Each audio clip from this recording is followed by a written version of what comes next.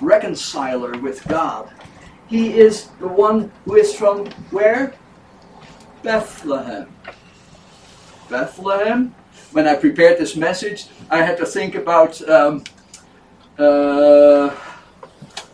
one of Jesus' disciples who said, "Can anything good come from Nazareth?" Right? Because it was looked down upon.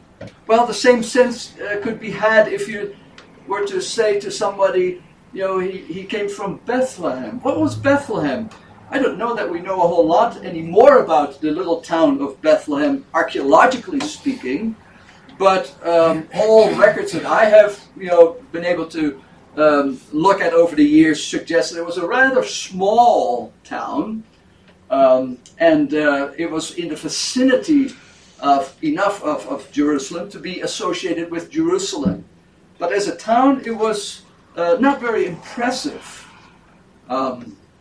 But he is the one who came from there, and he is Israel's peace.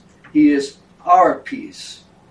Israel needed peace. It was surrounded by the nations. And that challenge, of course, is for the church still today as well.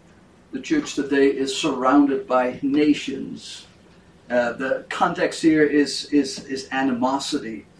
Micah is duly aware of the fact that Israel has all these nations all around them, and they're numerically, I'm sure, outnumbered and outpowered, if you will, if they were to all come together and try to destroy Israel. There's a real sense in which that is still true today in the political sense of the state of Israel, surrounded by those, many of whom anyway, who are not particularly enamored with the existence of the state of Israel. But it is an insight into what has always been the condition of God's people in this world. We are God's unique, chosen, special, prized people, but we are surrounded by a world that is not in favor of us, in favor of his ancient people. And so when God takes his people out of Egypt and he brings them into their promised land, and the Lord gives all these warnings that they are to have this holiness about them.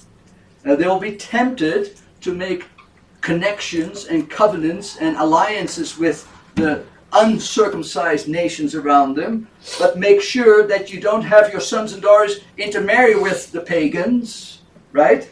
And so there's this real challenge. How do you survive as God's holy people in a world that's unholy?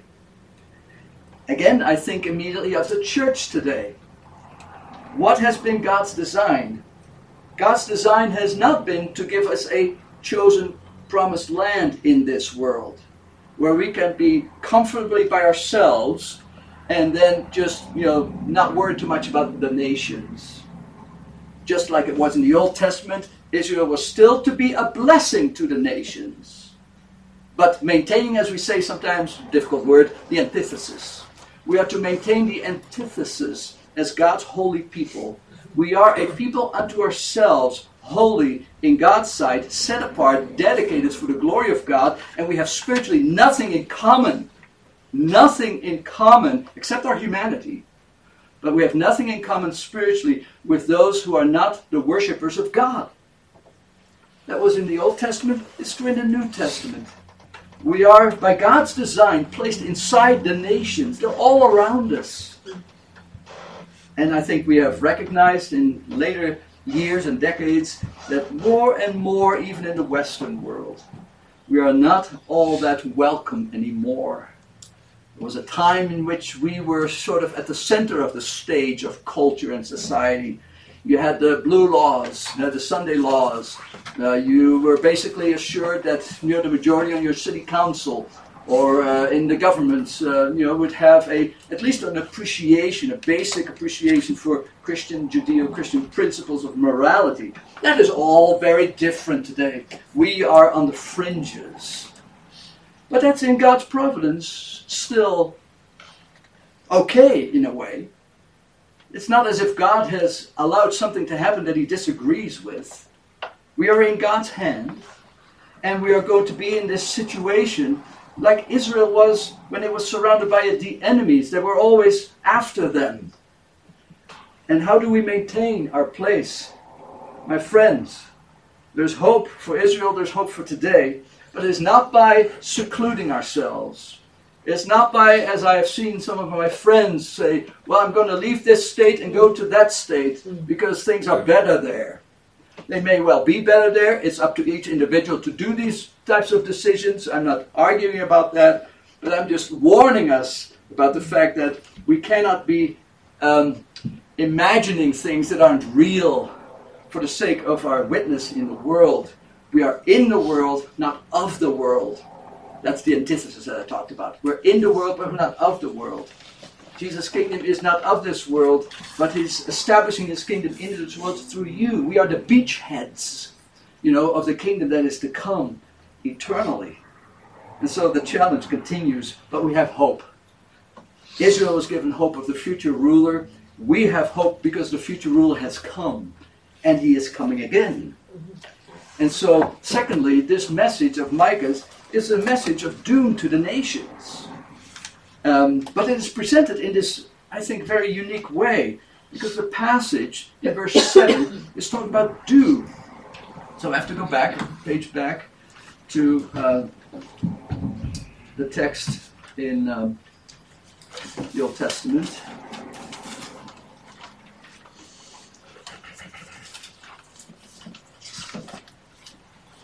Verse 7, the heading there says, a remnant shall be delivered. Then the remnant of Jacob shall be in the midst of many peoples, like dew from the Lord, like showers on the grass, which delay not for a man, nor wait for the children of man. And the remnant of Jacob shall be among the nations, in the midst of many peoples. So, as I look at these two verses, you see the order there. It starts with the remnant being among the nations, then it mentions the dew, and then it follows that up again with the remnant being among the nations. So here you have a clue. Reader, take note what it says in the middle of that. And in the middle of that sandwich is like the dew from the Lord, like the showers on the grass, which delay not for a man, nor wait for the children of man. It's a little cryptic in a way, if you will. When we hear about dew, I think, first of all, we have a very positive sense of that, right? When it's a hot summer day, things cool down at night, and cooling down at night means that that moisture develops. I'm not a scientist here, but where there's moisture in the air, and so when come morning, you look at your grass in the middle of the summertime, but in the morning, early morning hours, there's dew. Beautiful thing. God in his wonderful grace and by design has seen fit to let that be part of the way in which his world in his fallenness is preserved and regenerated. So the dew is good for the grass to revive it and to give it strength.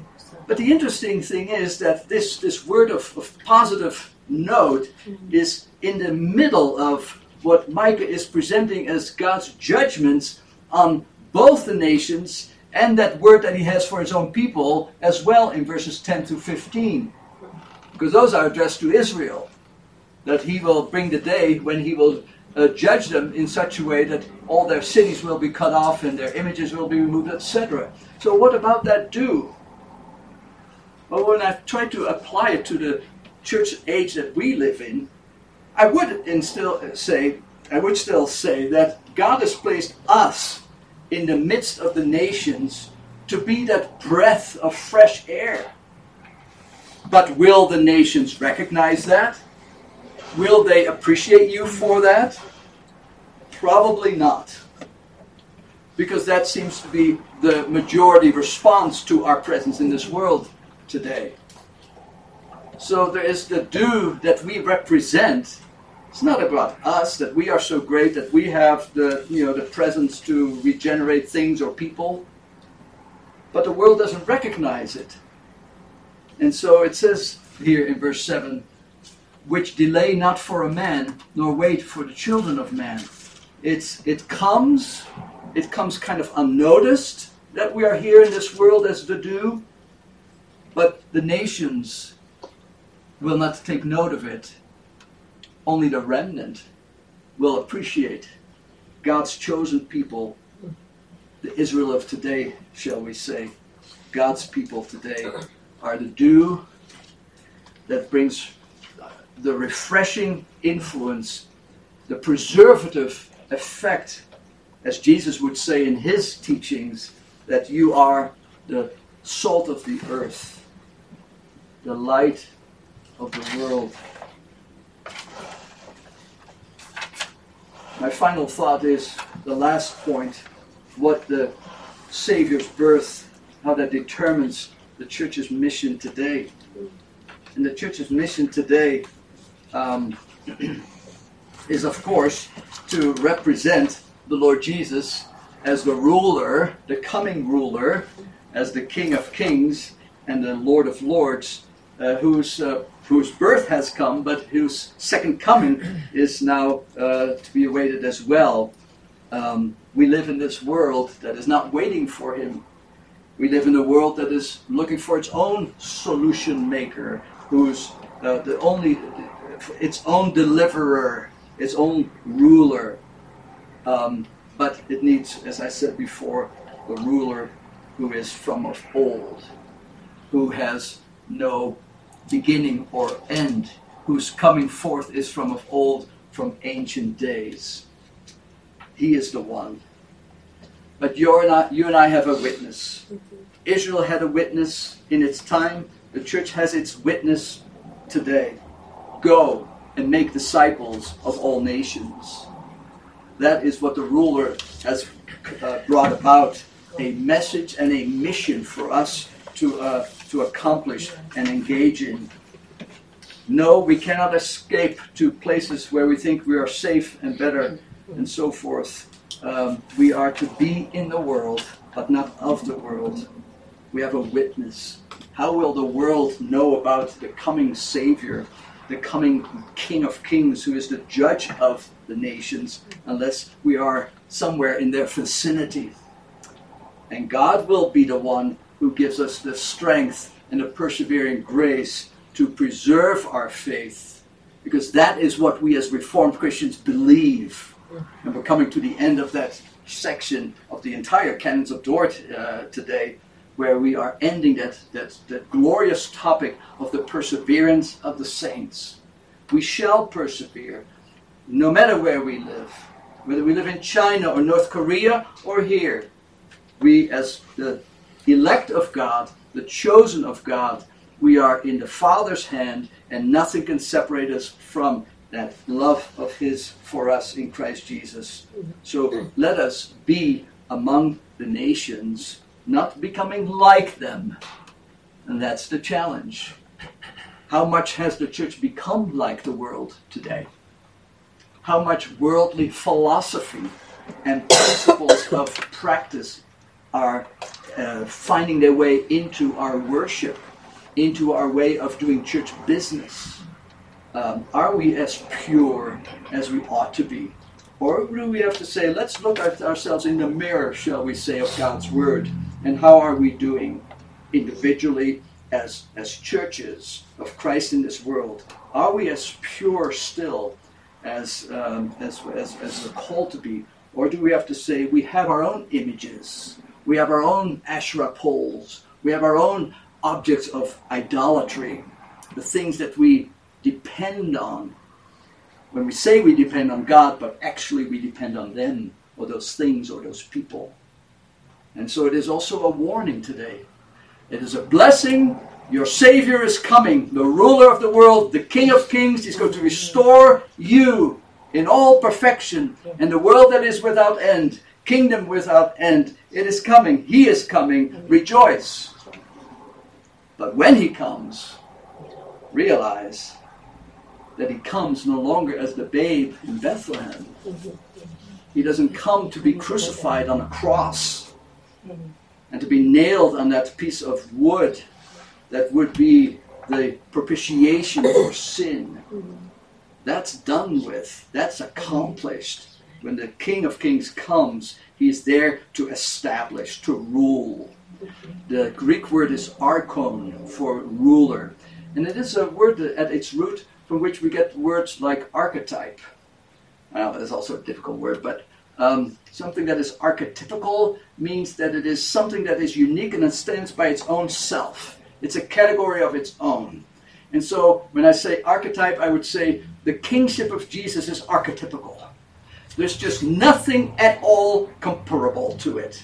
Everything else that is king-like or pretends to be king or queen of dominions and so forth, it doesn't compare. The kingship of Jesus stands all by itself. It is unique. It is permanent. It is eternal. And we await that king to come and to make all things right. And the nations need to be warned. Believers, people that we live with, amongst which we live and work and play, who don't know Jesus, tell them with love and kindness, of course, but tell people that there is an eternal future awaiting us, and it's either with Jesus or it is without Jesus. And when it's without Jesus, that is hell. Hell is where God is not, where we are not in fellowship with God. And there's another topic, the doctrine of hell can be talked about as another topic by itself. But hell is the result of unbelief. Hell is the result of having a prideful heart that says, I don't need you, Jesus. I don't need to be under your rule. I'm pretty satisfied with where I am. Even in the midst of misery, we think we're better off than being under Jesus. And so let our hearts be burdened with the lost, the nations that are right around us. Lord, have mercy on the people that live in these places right around us, in our streets, where we work, where we study, where we do business. Lord, have mercy on the nations. But before you have mercy on the nations, or in order to have mercy on the nations, remove from us that which is not pleasing to you. Anything that is incongruous with the Word of God, not in alignment, in harmony with the Word of God, Lord, remove it from us. Anything that is idolatrous, anything that is not in agreement with your Word, Lord, remove it from us so that we can be better conduits, better vessels of you in this world, so that the world, by the inspiration of the Holy Spirit, superintending, would see that the truth we speak is the truth that we live in humility, day by day, awaiting the Savior, the ruler of the world, the ruler of the world without end. Peace on earth. Amen. Heavenly Father, we do thank you again for the Lord Jesus. He is our peacemaker. He is our peace. We have peace, Lord, because we have peace with you through Jesus. Father, we wish for every person in this world, from the very important world leaders down to ordinary folks like ourselves, Lord, every person would have peace with you, because then we have the prospect of living as the nations of the world, as your remnant, restored unto you in the world without end, together with all those people who in this world loved your name. Heavenly Father, will you use us this week to bring honor to you in that way? We ask it in Jesus' name. Amen. We're going to sing, standing if you can, number 306. 306.